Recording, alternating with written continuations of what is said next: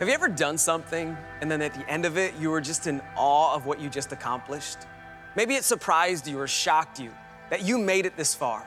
Maybe for you, it looks like that dream job that you applied for and you got it. The company saw something in you. Or maybe it was with a team. You didn't think you'd be at the championship game and here you are hoisting that trophy in victory. And my question for you is, what do you do after that? What do you do after that sense of accomplishment? Do you celebrate it and revel in it? Or do you rest from it, take a break, get a vacation? Or you just keep pressing on or keep going? You see, that's kind of the scene here in the Galilee region.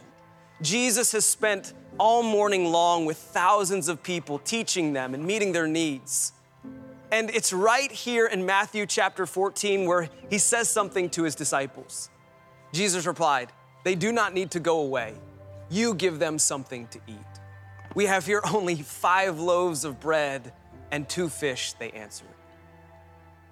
So it's here in the Galilee region where Jesus has been ministering to this crowd of 5,000 families. I mean, you can imagine the scene on this hillside. Thousands of people, families lined up, listening to the teaching of Jesus. And it's about evening time, dinner time. They're getting hungry. You can hear the babies crying because they want food. And so Jesus looks at his disciples and he says, "Don't send the crowd away, let's feed them." But there's a problem. The disciples say, we only have 5 loaves of bread and 2 fish. What are we gonna do with this, Jesus? I mean, in our culture today, we'd call that a Happy Meal. And how in the world are we gonna feed thousands of people with this amount of food? We have limited resources, Jesus. But he says, feed them anyway.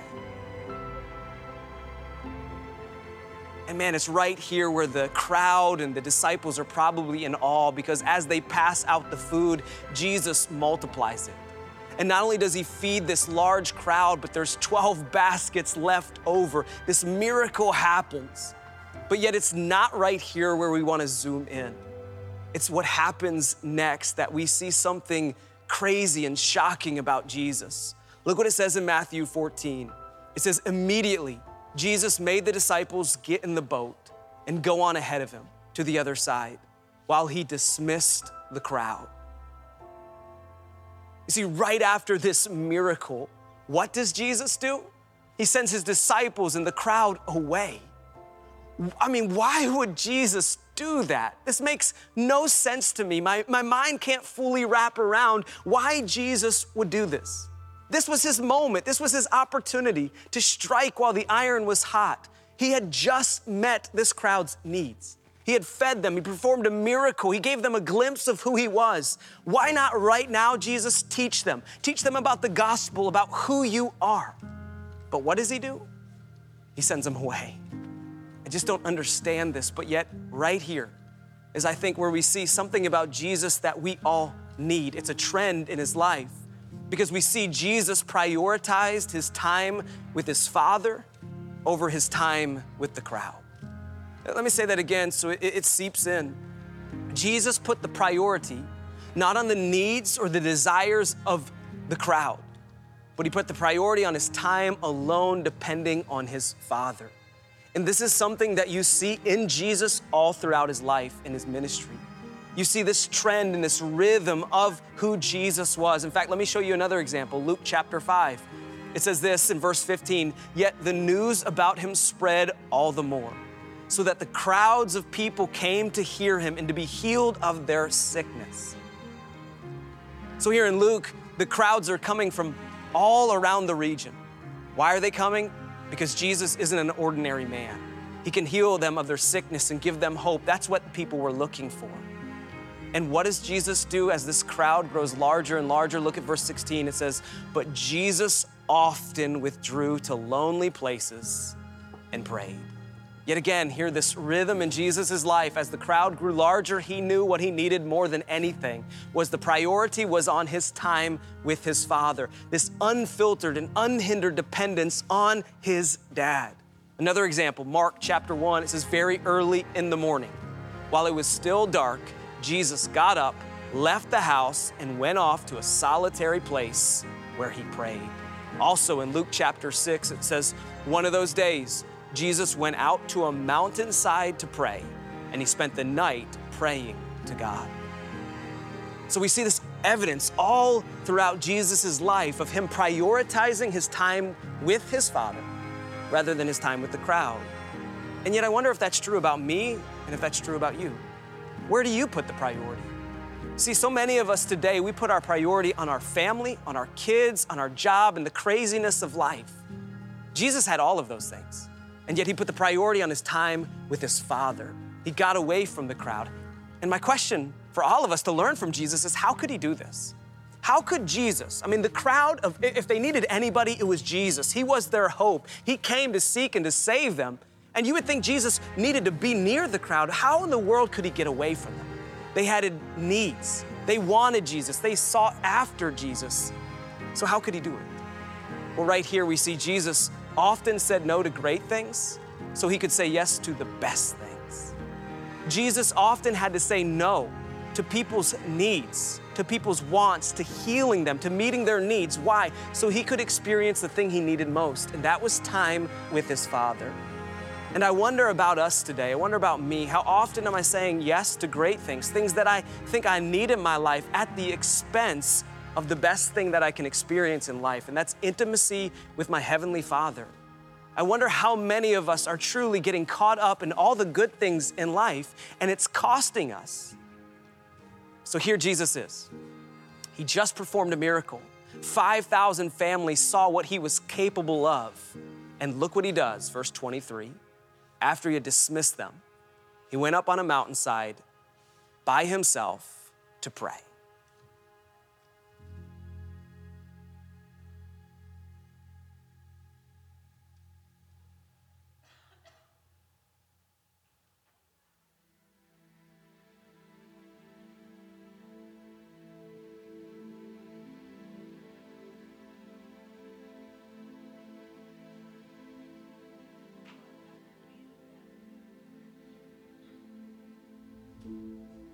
When we read this text, I don't think we fully understand the gravity of what it would take for Jesus to literally climb a mountainside to spend time with his Father.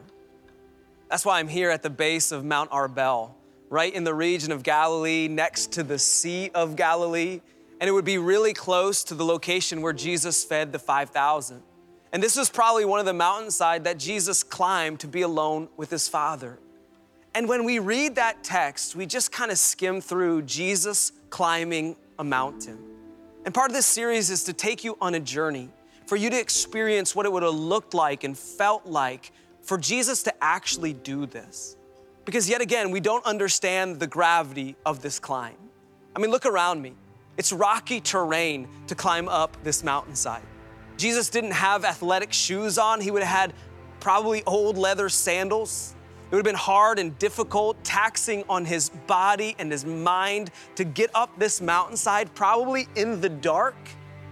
And yet we don't really understand how difficult of a journey this was.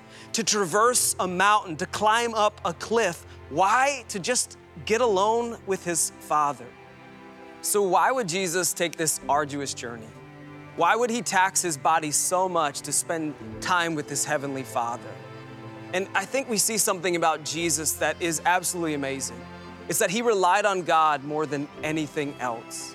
He had this unfiltered dependence on his Father to refuel him, to strengthen him, to give him his mission. And yet I wonder about us. I wonder what we rely on today. I find myself many times relying on my own wisdom and my own strength. And maybe even a better question is what lengths am I willing to go to be alone with God? You see, it's hard sometimes for many of us to get up 30 minutes early to spend time with our Heavenly Father, but yet Jesus was willing to climb a mountain to be alone with his Father. And what you see in Jesus is Jesus made time. He didn't say he didn't have time. You see, he didn't have an excuse. This was the priority. He left the crowd and their needs to spend time with his Father. And I wonder about us when it comes to the excuses that we make not to spend time with God, to have intimacy, and to draw from God as our living water. What excuses do you have today? Maybe your schedule is really packed and really busy. People need you. The company relies on you. Your children need you. And so you come up with an excuse of a busy schedule not to get away and climb the mountain to be with God. Maybe it's because things are chaotic in your life. Maybe it's because you barely get any sleep. I don't know what excuses you have. But what I see in Jesus is he was willing to climb a mountain, to tax his body, to be tired and exhausted, and that didn't keep him from spending time with his Father. What excuses are keeping you from relying and depending on the one you need most?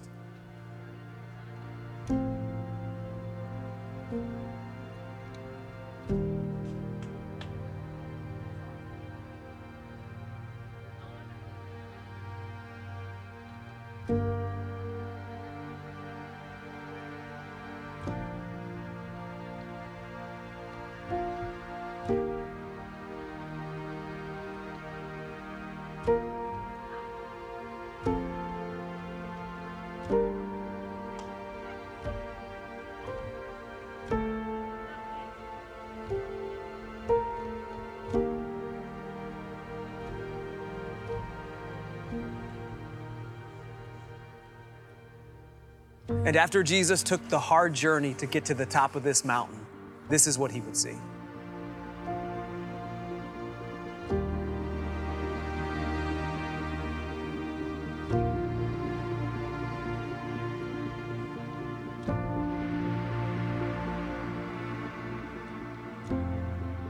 You see, the top of this mountain was a huge reminder from God to his Son, a reminder of why he came in the first place, that he was the Savior of the world. And as he gazed upon this region, he could see the area that he would minister to for 3 years. He could see Chorazin, he could see Bethsaida, he could see Capernaum, people that he would love. You see, this was a huge reminder for him, for the people that he needed to minister to. The top of this mountain refueled Jesus to go back to minister to the people who needed the hope from him.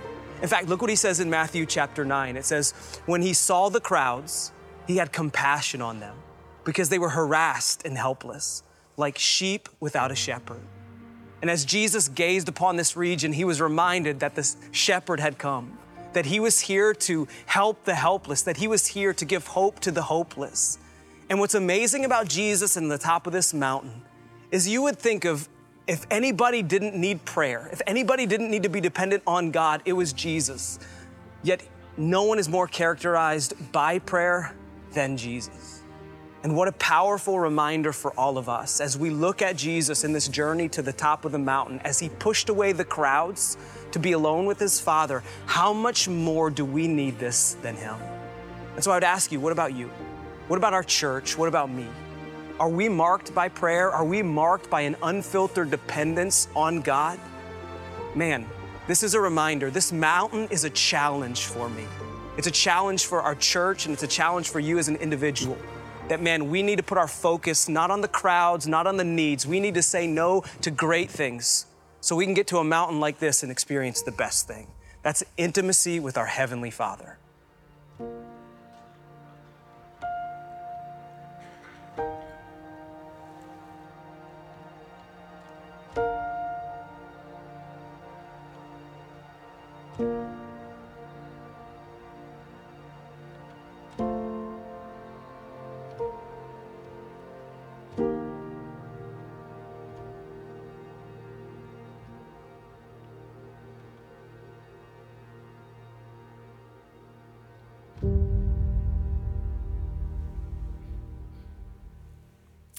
You know, I'm convinced that in life and in our culture, in our society, one of the hardest things to do in life is to fully depend on someone or something. It's really not something that we like to do, we want to do, is to fully put our eggs in one basket, to bank on somebody, to rely on somebody. And maybe that the reason why is because we've tried it. We've relied or depended on someone and it failed miserably and it cost us greatly. Maybe it was you who depended on a family member, a coworker, or a spouse, and they let you down. And it caused trust relationships in your relationships. It's caused trust issues in every area of your life, or maybe even worse, maybe for you it was God. You tried to bank on God. You tried the whole depending, this unfiltered dependence on God, and yet you feel like God let you down. He didn't come through the way you wanted him to do, and it's caused this issue in your relationship with God. You see, what's interesting as we look at Jesus' life, he had this unfiltered dependence on his Father. He trusted him, he banked on him, he relied on him. And he's an example that really should lead us to do the same thing. And in Proverbs chapter 3, it really kind of defines what dependence is. It kind of gives us a process of how we get to where Jesus was when it comes to relying on God. Look what the author of Proverbs says. He says this, he says, trust in the Lord with all your heart and lean not on your own understanding.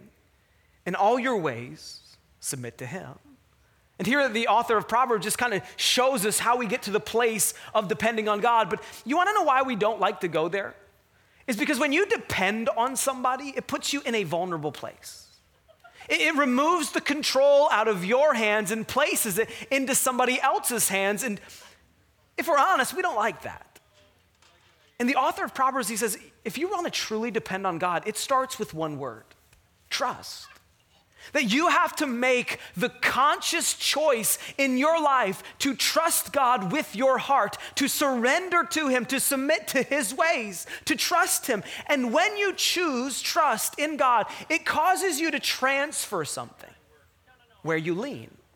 You see, most of us today, when we lean, when we struggle, when we have something we have to conquer in life, we lean not on God's understanding, but we lean on our own. We lean on our wisdom, we lean on our strength and our ability, our capacity. But when you fully depend on God and trust in God, the Bible says that you will actually lean in the opposite direction of yourself. You will lean on God's understanding and you will trust in his wisdom and his strength that he will provide for you. And when you lean that way, it says that you will submit to him, you will surrender to him, you will follow him in every area of your life. That's what true dependence looks like. That's what we see in Jesus. And I wonder what it looks like in our lives and in our culture today. And when I was thinking about this idea of dependence, I thought about the time where Ashley and I traveled to China for our adoption. We had never been to Guangzhou, China before, a city of 22 million people just kind of packed in this really big city. And here's the reality. When we were planning and getting on that plane, we had no clue how to get to anywhere in China. We had no clue how to speak the language. And so our adoption agency provided us a guide. And we banked and we relied and we depended on that guide. And at any moment, if this guide decided to abandon us, to leave us, to just kind of let us do our own thing, we were in trouble because we depended on him. And that's exactly how Jesus lived his life with God. Everything that he did, he leaned, he trusted on his Father. And as we look at Jesus' example, his example of dependence, his example of getting away from the crowd and refueling, I just have really two questions I want to ask you this morning. Two pointed questions that I think we all need to wrestle with as we reflect on this message. The first one is this: what is filtering your dependence on God? What are the things in your life that are actually getting in the way of you fully surrendering and fully committing to God, to depending and relying on him? What excuses have you come up with? What excuses are you living in a daily manner that keep you from surrendering fully to God? See, I think for a lot of us, maybe the first one is as simple as time. Our lives are so busy. And if you look at our calendar, it's full. We go from this thing to the next thing. We take care of our kids. The needs of people surround us. And so it's work, and it's our families, and it's our moms and dads, it's our kids, it's the sports, it's the extracurricular activities, it's the hobbies. And honestly, we would love to depend on God, but we look at our schedule and we say, you know, God, I barely have time for me, let alone you. And maybe it's time that's filtering your dependence, or maybe it's just laziness, right? Or maybe you just think there are more valuable things in life, things that you want to chase after more than really depending on God. Or maybe it's this. Maybe it's just sheer self-reliance. Maybe you go through life and you're like, well, God, thanks for the offer, but I got my life figured out. I can figure it out on my own. I can handle my own business, God. I appreciate you trying to be there for me, but I've got this. I'm good. Because you rely on you. Why would you need God? And really, when it comes to these things, what it does is it reveals to all of us our priorities. Our priorities really reveal to us, they give us a window into what we truly value. You see, we all have limited resources. We have limited money, we have limited time, and we have limited energy. And how we spend those things, how we invest those things, really reveal our priorities, and our priorities reveal to us what we value. Now, I'm gonna say something that might sound a little harsh. I don't mean it to be harsh, but I mean it to challenge me and you. Because when I look at the way people spend their money, when I look at how people spend their time, what it says to me is honestly, people really don't value God that much. And I know, man, that hurts me, and I hope at some level it pricks your heart to look at yourself and say, man, do the way I invest the things that God has given me reveal that I prioritize Him above a lot of things, not a lot, but all things. Let's press in here for a second. Because I think if you were to look at your life, if I was to look at my life, maybe today your life would say you actually prioritize Netflix over God. You'll make time to watch your show, but to read your Bible?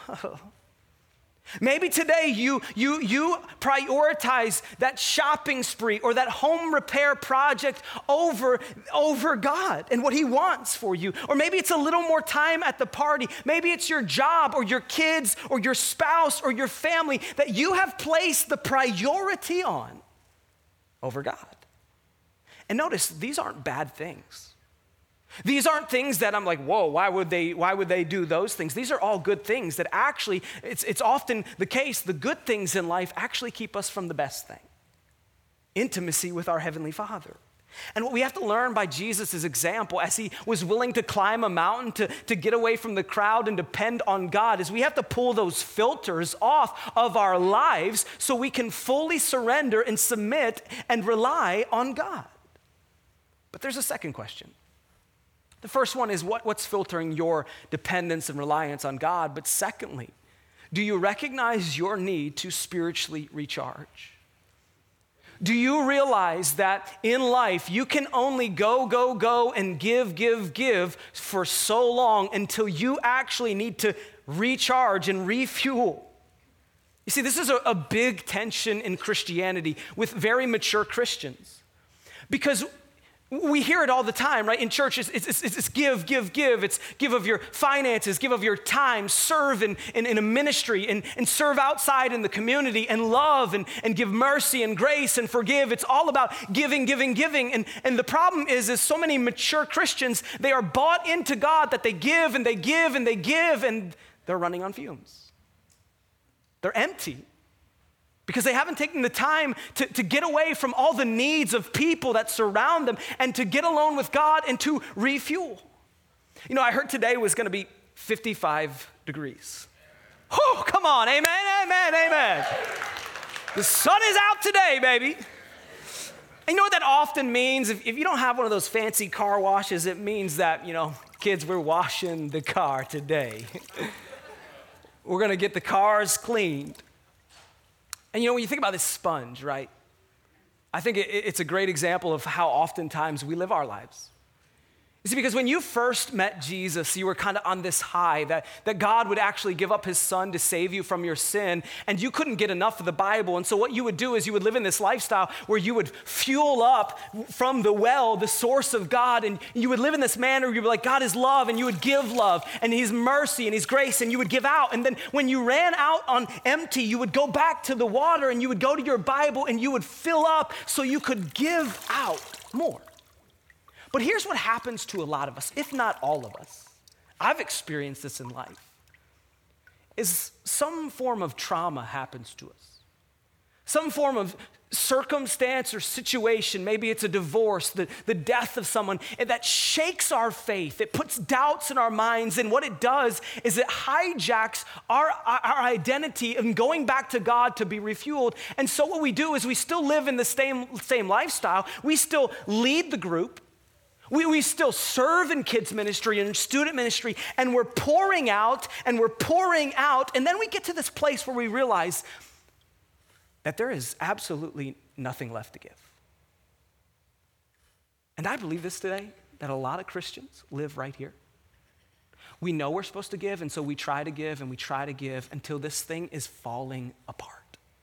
We're burnt out, we're tired, we're weary, and the reason why is because we've forgotten maybe that one of the most important things to giving is to going back to the source of where you get so you can give. You see, the truth is you can only give out what you have allowed in. As Christians, we want to change the world, but the only way we change the world is through the gospel of Jesus Christ. And if we don't start there, we'll never change the world. Because you can only give what you have allowed God to put in your life. Think about this for a second. If Jesus, who it was fully God and fully man, needed to get away from the needs of people, needed to get away from the crowds who wanted him, who desired him, who needed his leadership, if he needed that, how much more do you think we do? But here's the problem. I think for many of us, we want to rest. We want to be refueled. We sense the burnout setting in. We sense the weariness and the tiredness. But here's the problem. I think we've forgotten how to find rest. I think our culture has actually hijacked what rest truly is. Because when you're tired, when I'm tired, do you know what I naturally go to? A couple things. I've got kids, and so I think if I'm tired, a nap will solve all my problems. Just put the kids in the other room, lock the door, and let me sleep for a couple hours, and I will feel rested. Or you know what? Maybe it's a vacation, right? Work is stressing you out, and so you're just like, if I could just get a week away, I could go to that resort, or I could go on that cruise. Actually, I wouldn't do a cruise right now, I'm just saying. But we think, man, that vacation, if I could just have that vacation, then I would come back refueled, rested. But what happens is, and so many times in life, we take the nap, we go on the vacation, and we get back and we're like, I need a vacation from the vacation. Why is that? It's because we don't know where we truly find rest.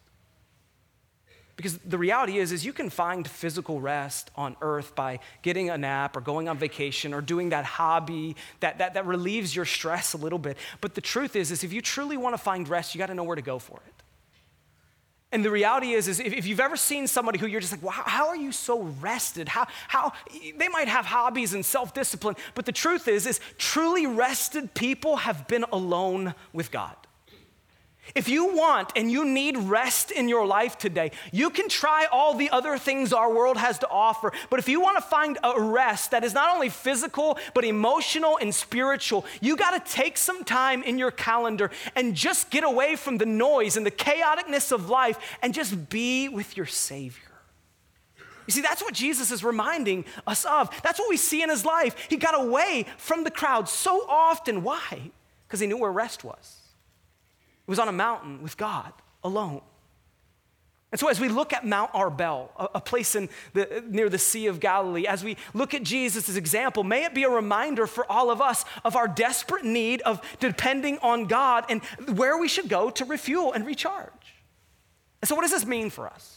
You see, it would be a huge fail in the life of our church if you walk out of this series for 6 weeks leading into Easter, and you would walk away and you'd be like, you know what?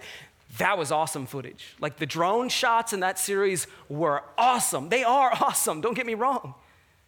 But we would just throw away money if that's all you got out of the series. It would be a waste for me to go to Israel and plan all these series out if it doesn't change me and it doesn't change you. And here's how I think week 1 can change us together.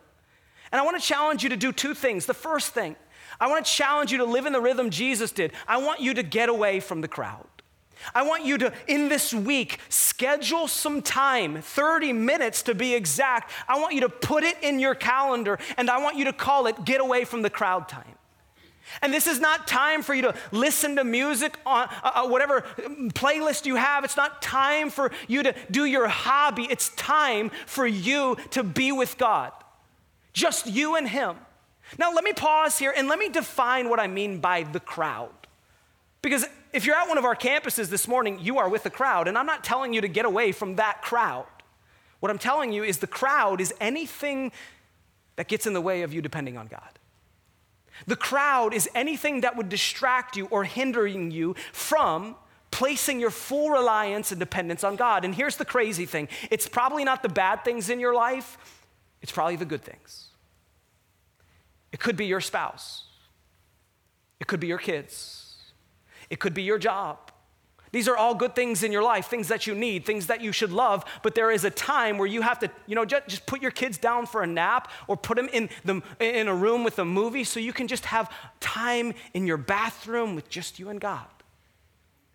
You see, there's things that distract us that are good things in our life that keep us from the best thing. So I would challenge you to get away from the crowd, the noise, the chaoticness of life. And it's interesting. Here's what's so fascinating. Look what the author of Psalms says in chapter 46. He says this. He says, "Be still and know that I am God."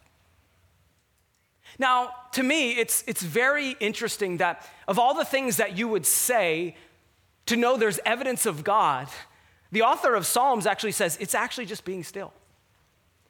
Getting alone in the quietness of life and allowing God the freedom to speak directly to you with no distractions. What would that look like for our lives if we were just to turn off our cell phone? It won't kill you, I promise, to put the laptop down, to dismiss everything in your life but Jesus, to be still. And what I love about this verse is you can actually translate those two words, be still, two ways. The first one is the obvious way, the way we read it in our English language, of just quietness. We've lost the art of quietness in our lives, of just no noise, nothing, just me and God time. But the second translation of those two words, be still, is actually be weak.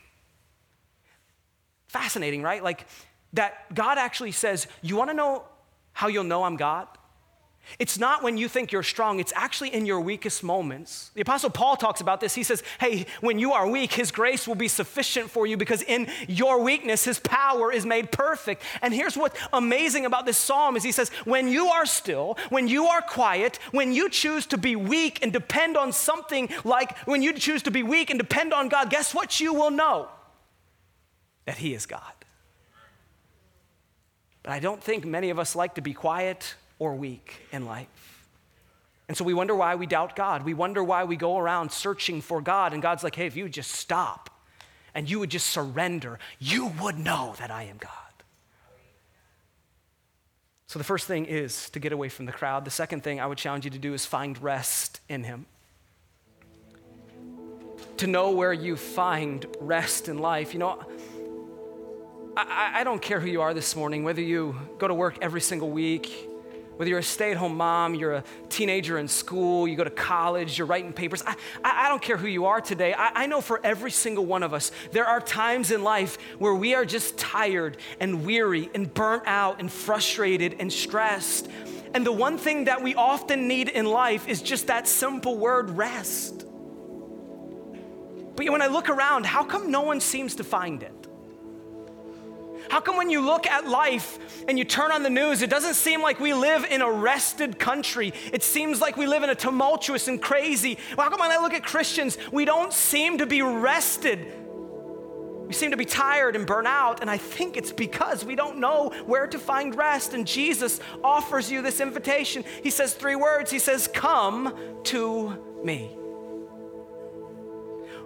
When you need a break, you're tired and you're weary, Jesus says, right here's where you come.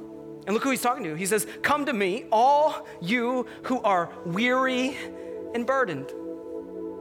I wonder how many of us today that describes. I wonder how many of you watching online or at one of our campuses today, you would say, that's me. I'm weary and I'm burdened and I'm stressed. Work is killing me. My kids are driving me crazy. Life is pouring down on me. Can I tell you today, that's me. In the season of life that I'm in, I'm weary and I'm burdened and I'm hurting. And I'm glad that I have a Savior that says, Drew, just come to me. Just come to me. And he promises you and me one thing. This is what he promises. He says, you are weary and you're tired. I, Jesus, will give you rest. And what's beautiful about this rest is it's not just circumstantial rest. It's rest here on earth, but it's also rest for all of eternity. That if you would do what Proverbs says, you would trust with your whole heart in God and what he accomplished for you on that cross, and that he rose again to defeat your sin. If you trust in that, you will have rest for the rest of your life. And what's amazing, as I prep this message, we planned this series a year ago. We write our sermons 12 weeks out. And it's amazing. Last week we were in a series called God Is, and we talked about how God is sovereign, right? He knows the end from the beginning. He's in control of all things. And man, to know that I would talk about dependence on today is amazing to me, because God is teaching me what it looks like and what it feels like to fully depend on him right now. Maybe you know this, maybe don't. We shot this series about a month ago. And the last day of our trip, I was at breakfast with our Henrietta campus pastor, Aaron Hickson, and I was sitting with my wife, and we were eating breakfast, and all of a sudden my phone rang. And what was weird is I looked at my phone, it was a FaceTime from my brother, and what was so strange about it was 8 a.m. in Israel time is like 2 a.m. in the United States, and I was like, why is my brother calling me now? And so I answered the phone, and I could immediately tell something was wrong. His face was blotchy, there were tears rolling down his eyes, and with 2 words, my life changed. He said, Dad's gone. And it shocked me. That was the last call I was expecting or wanted. Because with just 2 words a month ago, I lost a hero, I lost a father, I lost a dad, I lost a best friend. And so the only thing I knew to do was to get on the first plane home and just mourn and grieve with my family. And so we got on the plane, 12 hours later we were home, and I can remember 2 days after that moment. I was lying in bed, it was the middle of the night, because man, you probably know this, when you grieve, sleep is just not something that comes easy. And it was the middle of the night, and I just cried out to God, and I said 2 things. I said, God, I can't do this. Like, I can't do this without you. And then I said a second thing. I said to God, God, I need you now more than I've ever needed you. And in that quietness of a dark room in the middle of the night, God said 2 things to me. He whispered into my heart through the Holy Spirit. The first thing he said gave me rest, and it gave me comfort. He said, Drew, I am right here. I have never left you, and I never will. In the midst of your tears and your pain, I am right here. But then the second thing he said to me, he almost rebuked my bad theology. Because remember, I said, God, I need you more than I've ever needed you. And he said, Drew, no, you're just actually reminded now that you've always needed me this way.